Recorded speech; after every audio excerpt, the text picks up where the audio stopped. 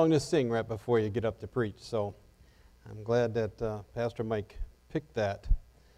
He's learning as he stays here longer. The longer he stays here, the more we'll get used to him. I'm just kidding. Nah.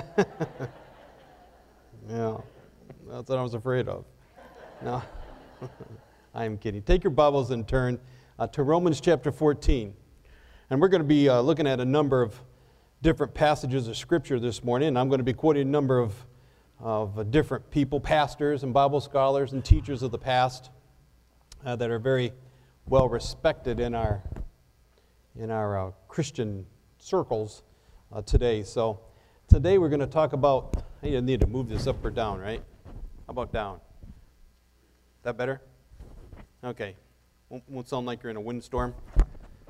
We're gonna be talking about the Christian's accountability, and it's a subject that is a little different than some subjects we often talk about. We talked about a little bit in prayer meeting, and I've kind of been reading some things on it. I've been reading through the book of Romans, and I got here in Romans 14. And I felt the Lord must be between prayer meeting and reading about it. Said, well, why don't you preach on it? Seeing how Pastor Tim's not going to be here, I get this opportunity, so you get to hear it. How's that?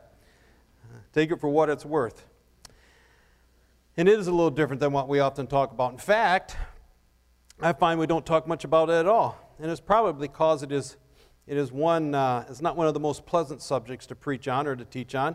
We don't often mention man's accountability, but what I'm talking about this morning is man's accountability to God.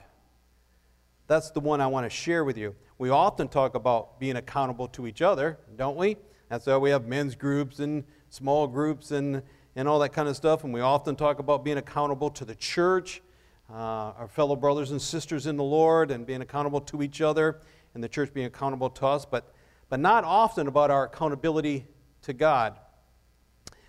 I think often deep down inside, we all know we are accountable to God, but we just don't want to think about it too often. Amen? We all do realize we are accountable to God. Correct? It's just not something we bring up often, every day. Maybe it's something we should, but it's just something that we take as being there. We're accountable to God. We all know that, and it's just something that's in our heads, in our hearts, in our minds, and we just know it. I want to take a little closer look at it this morning. Do you ever wonder why we don't often think about it? Is it because maybe we look at it as a negative thing?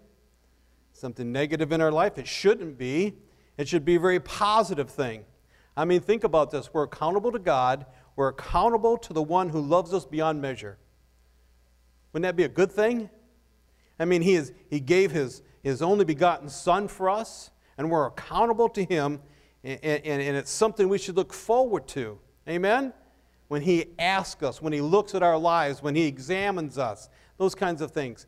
We should seek to want to please Him and be obedient to Him and be faithful to Him.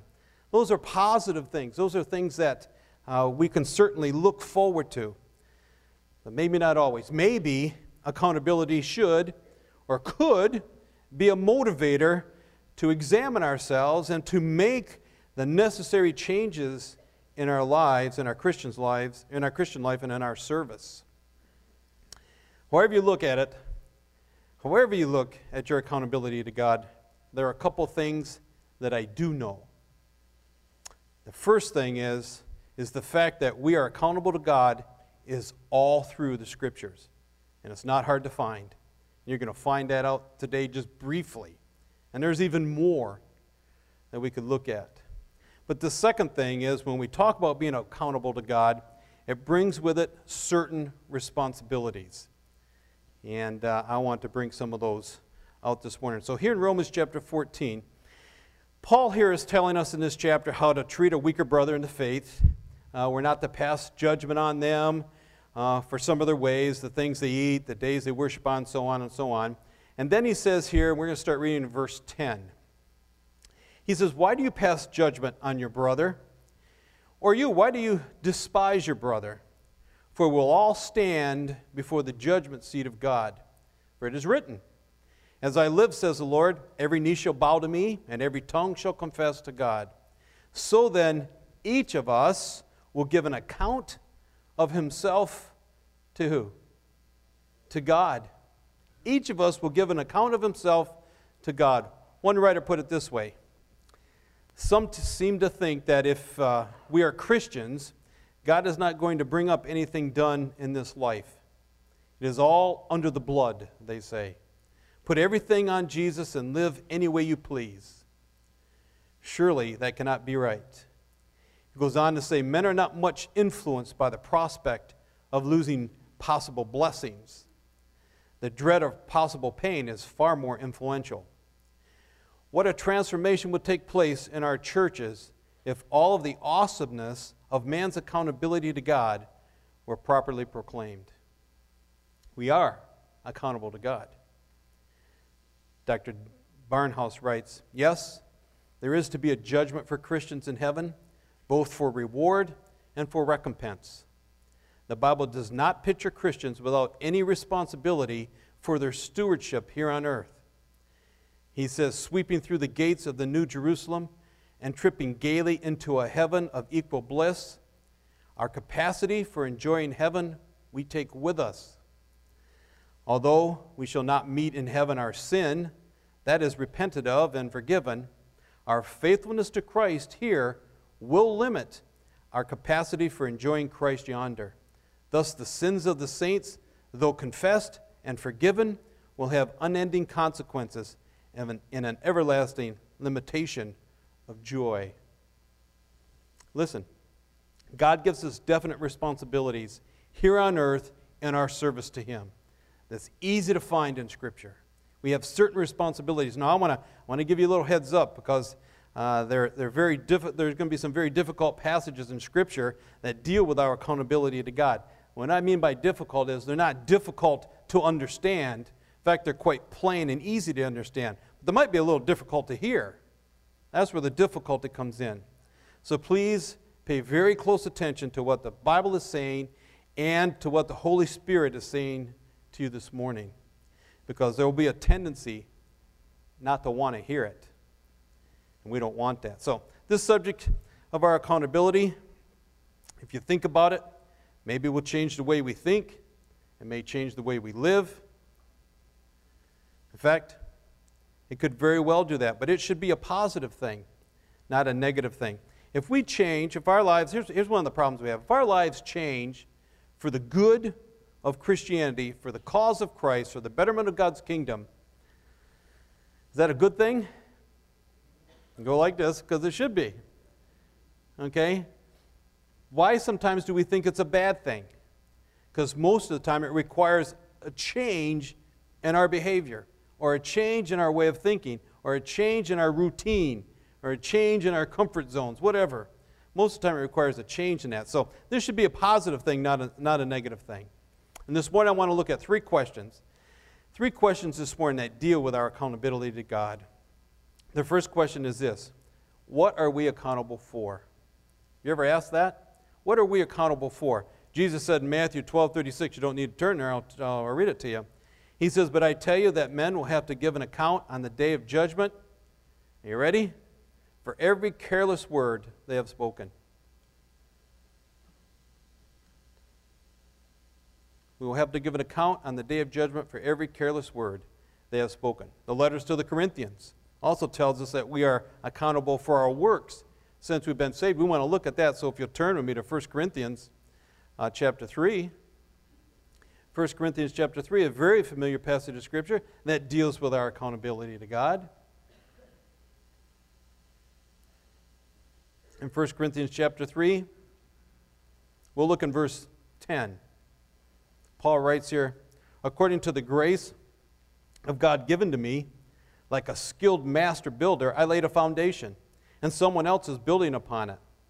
Let each one take care how he builds upon it. It's an important thought. For no one can lay a foundation other than that which is laid, which is Jesus Christ. Now, if anyone builds on the foundation with gold, silver, precious stones, wood, hay, straw, each one's work will become manifest, for the day will disclose it, because it will be revealed by fire, and the fire will test what sort of work each one has done. If the work that anyone has built on the foundation survives, he will receive a reward. If anyone's work is burned up, he will suffer loss, though he himself will be saved, but only as through fire. Go on over to 2 Corinthians chapter 3. We can look at that. So you might as well keep your finger here. We'll come back to both of these later on. In 2 Corinthians chapter 5. 2 Corinthians chapter 5. Look at verse 9. Here Paul writes, "So whether we are at home or away, we make it our aim to please him," that is, please God. "For we must all appear before the judgment seat of Christ, so that each one may receive what is due for what he has done in the body, whether good or evil." Think about these two passages of Scripture. You know what it's saying here? It's saying all our works, after we've been saved, all our works are going to be judged. Our ministries, the ministries you're involved in, the ministries maybe you've created, the ministries that you support, all our works are going to be judged or looked at or examined, if you will. Your ministries you're part of, the motives that you have for being part of these ministries, or the motives of the things you do, the reasons you do them, all these things are going to be placed before God. That's an awesome thought when you think about it. Sometimes we do things for the wrong reason. Sometimes we do things with the wrong motives. Sometimes we just do the wrong things. Dr. Ketchum put it this way. He said, "What our eyes looked on, what our ears listened to, what our hearts loved, what our minds believed, what our lips said, what our hands did, where our feet walked, our secrets, our motives, and our decisions all come out under the fire of his holy eye. We will tell him all, not only what we did, but why we did it. In light of that record, we will receive good or bad." That's what it says here in 2 Corinthians. We must all appear before the judgment seat of Christ, so that each one may receive what is due for what he has done in the body, whether good or evil. Now the question comes up, what about unconfessed sin? You ever thought about that? What about unconfessed sin? We know that God must judge sin, correct? Go like this. He does. He must judge sin. He has judged sin. We all know 1 John 1:9 says if we confess our sins, he is faithful and just to do what? To forgive us our sins and cleanse us from all unrighteousness. But if our lives have been unfaithful and we have unconfessed sin in our lives, we must face that as well. I feel we'll be much ashamed often with our unconfessed sin before God. Now, understand this, it won't cost you your salvation, and we're not talking about that. That's secured at the cross. But what about unconfessed sin? Will we be ashamed when we stand before the judgment seat of Christ because of unconfessed sin?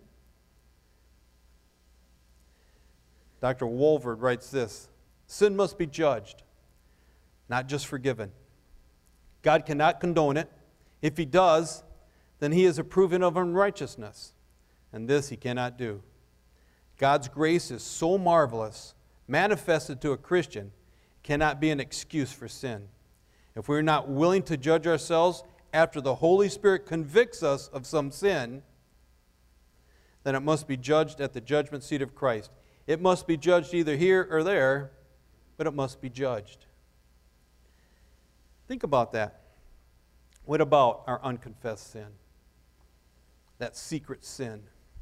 That sin that's continuous in your life, that no one else knows about. Maybe it's your thought life. Maybe it's your active life. All of us will be held accountable for those things. So the first question was, what are we accountable for? The second question is, who has to give an account? In 1 Peter chapter 4, verse 5, the Bible tells us, "But they will have to give an account to him who is ready to judge the living and the dead." Who are these people that Peter is talking about, the living and the dead? For the living and the dead are all generations, are all people. Those who have already passed away, those of us who are living today, those of us who are yet, there are those who are yet to come, all will be judged. Everyone. No one escapes it. Listen, I want you to think about it. Just the thought of this ought to stir up our lives to faithful obedience, don't you think? When we are accountable to God in a positive way. I know most of us are sitting here thinking right now, oh my land, this doesn't sound very nice. Think about this. It should be great. It should be great. We confess our sins. We change our motives if we have wrong motives. We get involved in ministries for the right reasons. We seek to be faithful and obedient and honoring and praising to God. Amen? And then when we're accountable to Him, a God who loves us more than life itself, should be a great thing. Not a bad thing. The point is, we are going to be accountable to Him for these things. All of us will be. All Christians must give an account to God. Go back to, well, if you're still there, 2 Corinthians chapter 5. Look at verse 10. For we must all appear before the judgment seat of Christ. You are no exception to that. There are no exceptions here. We must all appear before the judgment seat of Christ. If Christians really understood and believed this truth, I think many lives would be different. I think they'd be different. There'd be no immoral living amongst our brethren and sisters in the Lord. Because we'll be given an account of that before God someday. There'll be no unconfessed sin. There'll be no shrugging off bitterness and anger like it was no big deal. There'd be no compromising of doctrine and the principles of Scripture. We would stop doing that. We would stand firm. We would cling to that which is true. There'd be no minimizing of sin in our lives. All of us are guilty of some of these at some time in our life. Do you realize we will have to give an account for our time? For the time that God has given us on this earth, the time He has given us since we've trusted Him as Savior as well. We'll give an account to God for that, which in turn makes us re-examine our priorities, does it not? We'll give an account for our talents. All of us here are talented in something. Where do you think you got that talent from? God. We'll give an account for our gifts, the gifts God has given us. Are you using those gifts and talents in the body of Christ? Or are you not? You're just hoarding them. Or you're just not using them. We'll give an account for our money, our finances that God has given us. No matter how hard you think you worked for it, and you may have worked hard for it, it still belongs to God. He has given it to you. We'll give an account for our actions, the things we do. Give an account for our motives, as we've already mentioned. We'll give an account for our thoughts, the thoughts we have. Think about that, your thought life. We'll give an account for any slothfulness we may have. Now, this could go on and on and on. There's an important passage in Scripture that is often overlooked when the topic of accountability to God is taught. Turn with me to Hebrews. Hebrews chapter 4.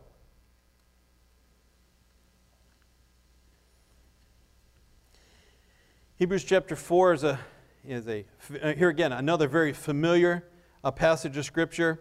We know it well, and hopefully we break it down, but it's one of those passages of Scripture that also deals with our accountability to God. That the day we are accountable to Him, will we give an account of what we have done in our Christian life. Look in Hebrews chapter 4. Look with me in verse 12. Here again, very familiar. For the Word of God is living and active, sharper than any two-edged sword, piercing to the division of soul and of spirit, of joints and of marrow, and discerning the thoughts and intentions of the heart. That's what the Word of God does. We all know that passage pretty well. Most of us, I should say. And it's an excellent passage. But then verse 13 says this, and no creature, which would be you, and no creature is hidden from his sight, but all are naked and exposed to the eyes of him to whom we must do what? Give an account. We often don't think of that. We need to think of it more. We like verse 12, but then verse 13 drives the point home. Not only does the Word of God pierce to the soul and the spirit and to the joints and the marrow and the thoughts and intentions of the heart, but then he says no creature is hidden. No creature is hidden from his sight, but all are naked and exposed to the eyes of him to whom we must give an account. Listen, all our hypocrisies will be open. All our concealments, all our secret, unconfessed sins, all our thoughts, all our words will be open to the scrutiny of Christ. And we will give an account for it to the one who already knows. I know today, in many of our hearts and minds, we make a statement like this. I know what I'm doing. Might be wrong, might not be wrong, whatever it is. But whatever it is, it's just between me and God. Well, that may be true. But someday you'll give an account for it. Whether it's good or bad. Whether it's good or evil. It's not just between you and no one. It's between you and God. Maybe between you and God and others. But God will reveal it someday. Whether it's good or evil. Also, all the unsaved will give an account to God. And this, if you turn with me to Revelation chapter 20, here's just an easy, unfortunately easy, sad passage of Scripture in Revelation chapter 20 that deals with the unsaved and the account that they will give to God. And we're just going to read like in verse 11. And understand this. This is talking to those who have never trusted Jesus Christ as their Savior. And John writes, "Then I saw a great white throne, and him who was seated on it. From his presence, earth and sky fled away, and no place was found for them. And I saw the dead, great and small, standing before the throne, and books were opened. And then another book was opened, which is the book of life. And the dead were judged by what was written in the books, according to what they had done. And the sea gave up the dead who were in it. Death and Hades gave up the dead who were in them.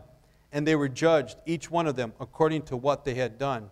Then death and Hades were thrown into the lake of fire. This is the second death of the lake of fire. And if anyone's name, listen to this, and if anyone's name was not found written in the book of life, he was thrown into the lake of fire." This is what they call the Scripture calls the great white throne judgment. And it is only for those who have never trusted Christ as their Savior. It is no doubt the saddest, I think, and the most horrible judgment of all. But they will give an account as well to God for the life that God has given them. We mustn't ever think that they're going to escape that. Don't ever buy into the fact that, well, you know, you can have your God, you can do this and that, but I don't believe in God, I don't want to trust God, I don't want to live that way. In fact, when I die, if I go to hell, then I'll just go there with my friends. Just don't buy into that, because it just doesn't work that way. It's not like a big party down there. Well, we'd all want to go there, right? Good answer. That's not the way it is. All the unsaved will also give an account to God. And this brings us to our third question. What about this judgment seat of Christ that we've talked about that deals with our accountability to God? Sometimes it's called the Bema seat. And briefly, it used to be a raised platform. During the Roman days, it was a raised platform, and the athletes would stand on it and be judged for their performance in the games. I want you to remember this and mark it down. This judgment seat of Christ, or the Bema seat, is only for believers. Only for those who have trusted Christ as their Savior. It is not for the unsaved. The great white throne judgment that we just read about in Revelation is where the unsaved will stand. The judgment seat is for believers. It will take place before we enter into the eternal bliss of heaven, if you will.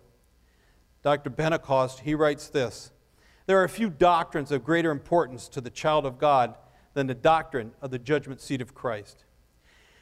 Actually, for the Christian, the judgment seat of Christ is God's gateway into the millennial kingdom. It is there that every Christian's position in the 1,000-year reign will be determined on the basis of God's just evaluation of the Christian's life in this sinful world. At the judgment seat of Christ, where the Christian's life and works will be reviewed and examined, rewards will be given for faithfulness, and loss will be experienced for unfaithfulness. Now I wonder, here's the thought.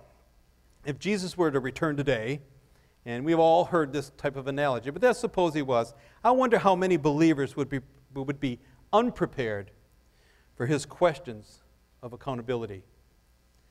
Those who are living with bitterness and pride. Those who are living a carnal, selfish, and worldly life. Those maybe who are wasting their talents and wasting their gifts and wasting their time, wasting their opportunities that God gave them. Listen, these may have been forgiven by God, which they are at the cross, but don't be misled and think that these things will be passed over in grace and forgotten. They will not. When a holy God tests our works and tests our service, only that which has been done according to the Word of God and through the power of the Holy Spirit will be approved and rewarded. In fact, turn back to 1 Corinthians chapter 3. We're going to read that again because it shares with us this exact statement. Again, reading in verse 12. Now, if anyone builds on the foundation with gold, silver, precious stones, wood, hay, straw, each one's work will become manifest, for the day will disclose it, because it will be revealed by fire, and the fire will test what sort of work each one has done. So the fire will test the work on which we have done, the believers. If the work that anyone has built on the foundation survives, he will receive a reward. If anyone's work is burned up, he will suffer loss, though he himself will be saved, but only as through fire. Folks, the passage speaks of rewards and of losses, does it not? There are 5 rewards. Sometimes they're called crowns in Scripture. There are 5 rewards. There's crowns, the incorruptible crown or reward, or the crown of rejoicing, the crown of righteousness, the crown of life, the crown of glory. You can find them in different parts of the Scripture. Now, most of us have heard of these crowns and rewards before, and we like hearing about these rewards, right? I want some of those. But very few of us like to discuss the losses.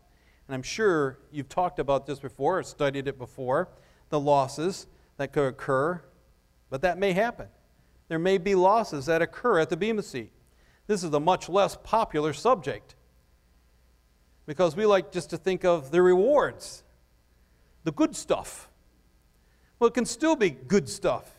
You're still on this earth, right? You're still here, right? And so our lives can change if you think something needs to be changed, if you feel the Holy Spirit working in your heart and your mind today. So Dr. Savage says this. He says, I read books about the judgment seat of Christ by such men as Dr. M.R. DeHaan, Dr. Norman Harrison, and Dr. H.A. Ironside, but I didn't agree with them. But now I have been looking at some Bible verses, and do you know? I rather think these men are right. Where there are things not right, it is going to be a terrible thing of Christians to face an almighty God. Hebrews 10:30. And again, the Lord shall judge his people. It is a fearful thing to fall into the hands of the living God. Listen, it will be a fearful thing for those who are disobedient, and for those who refuse to be under his leadership and guidance, and those who don't do what he asks us to do. Folks, think about this. This is no game we're playing. Christianity is not a game. It is a reality. And we need to understand that. And part of that reality is all of us will be accountable to God at some time in our life. Hereafter, I should say. That's real. That's not made up. The Bible says that all will be exposed. And I believe that the losses will be much greater than we think they will be. Any works done that was not done in the power of the Holy Spirit, the Bible says, will be burned up as wood, hay, and straw. Even church work will be burned up. Scripture says anyone who does wrong will be repaid for his wrong, and there is no favoritism in Colossians chapter 3. Christ will bring to light that which is hidden in darkness and will expose the motives of men's hearts. In 1 Corinthians chapter 4. We shall receive according to what we have done, whether it be good or bad, as we've already looked at in 2 Corinthians chapter 5.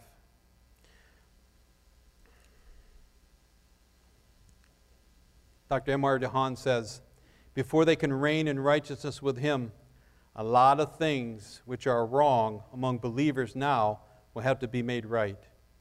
If we do not make them right now, they will be made right at the judgment seat of Christ. And it will not be a pleasant experience for many to see their works burned up, and they themselves saved so as by fire, and then consigned to a lower place in the kingdom with loss of rewards and with many sad regrets. You know, here are some thoughts for us to ponder about this. What happens to the believer whose works are burned up? You ever thought about that? Does he go into the millennial reign with no rewards? He goes in there, but does he go in with no rewards?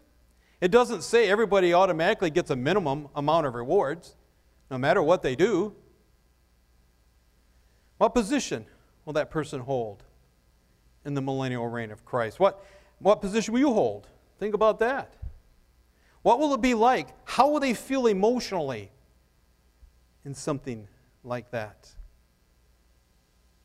Have you ever thought about this? There's only one way to heaven, and that's through Jesus Christ. Amen? Go like that.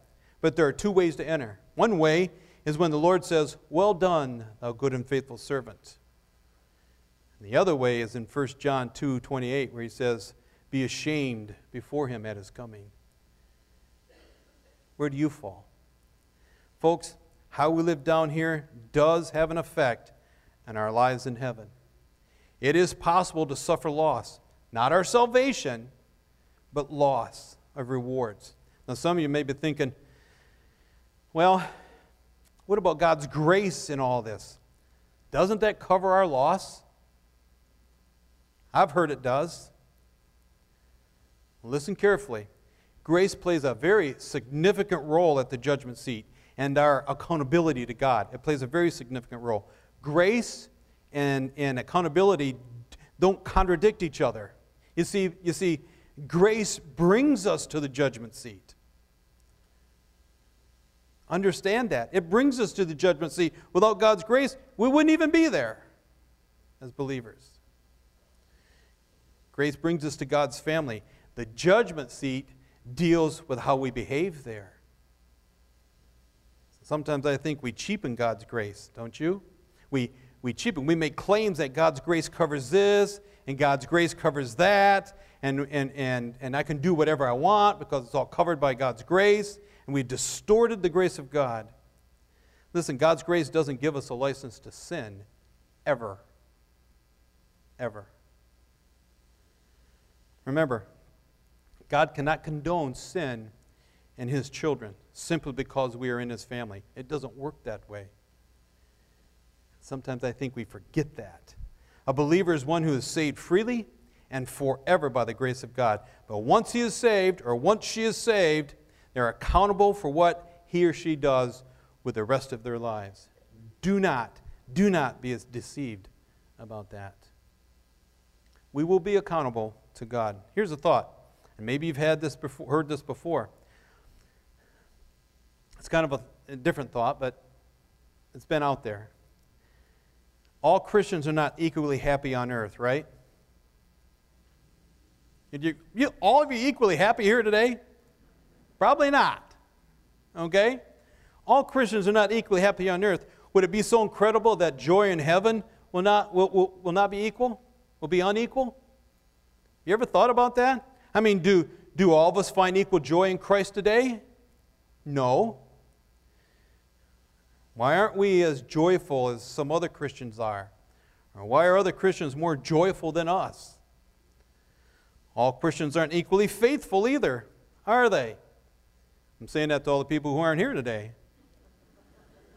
Except for Pastor Tim, of course, and Pastor Chad. I'm sure he's in church somewhere. All Christians aren't equally faithful. Some hold to the truths of the Bible, some don't. Some abstain from evil, some don't. Some have one eye on the world and one eye in Christ. You know what I'm talking about. Listen, after the judgment seat is over and each Christian is given their place in heaven, he shall be perfected, and God will blot the remembrance of their past failures and wipe away all tears from their eyes, as the Bible says. Then we shall all be fully happy, but not equally happy. It's kind of like this. A good example is a fountain pen is full of ink, right? And the ocean is full of water. But what a vast difference between the respective capacities of a tiny pen and a mighty ocean. May be fully happy, but not equally happy. Just remember this. We're going to close with this thought. The Christian's life and the Christian's works will be reviewed and examined. Rewards will be given for obedient faithfulness, and loss will be experienced for unfaithfulness. Every Christian will receive his own reward according to his own labor. That is their responsibility. We should be preparing ourselves for that meeting with Christ, amen? That positive, looking forward to time where we're accountable to God. I hope you're doing that today. If you have some unconfessed sin, please take care of that. If you have lifestyle changes that need to take place, take care of that. There's no time like the present. Let's bow our heads for a word of prayer. Father, again, we're so thankful for your word, but we're thankful that we're accountable to you. You care for us. You love us. You want us to do your will, Father. You want us to be faithful and obedient. Help us not get caught up in the things of this world that mar our thoughts and our ideas and our perception of who you are. Thank you, Father, for this time this morning again, that we can share these things with one another. In Jesus' name, amen.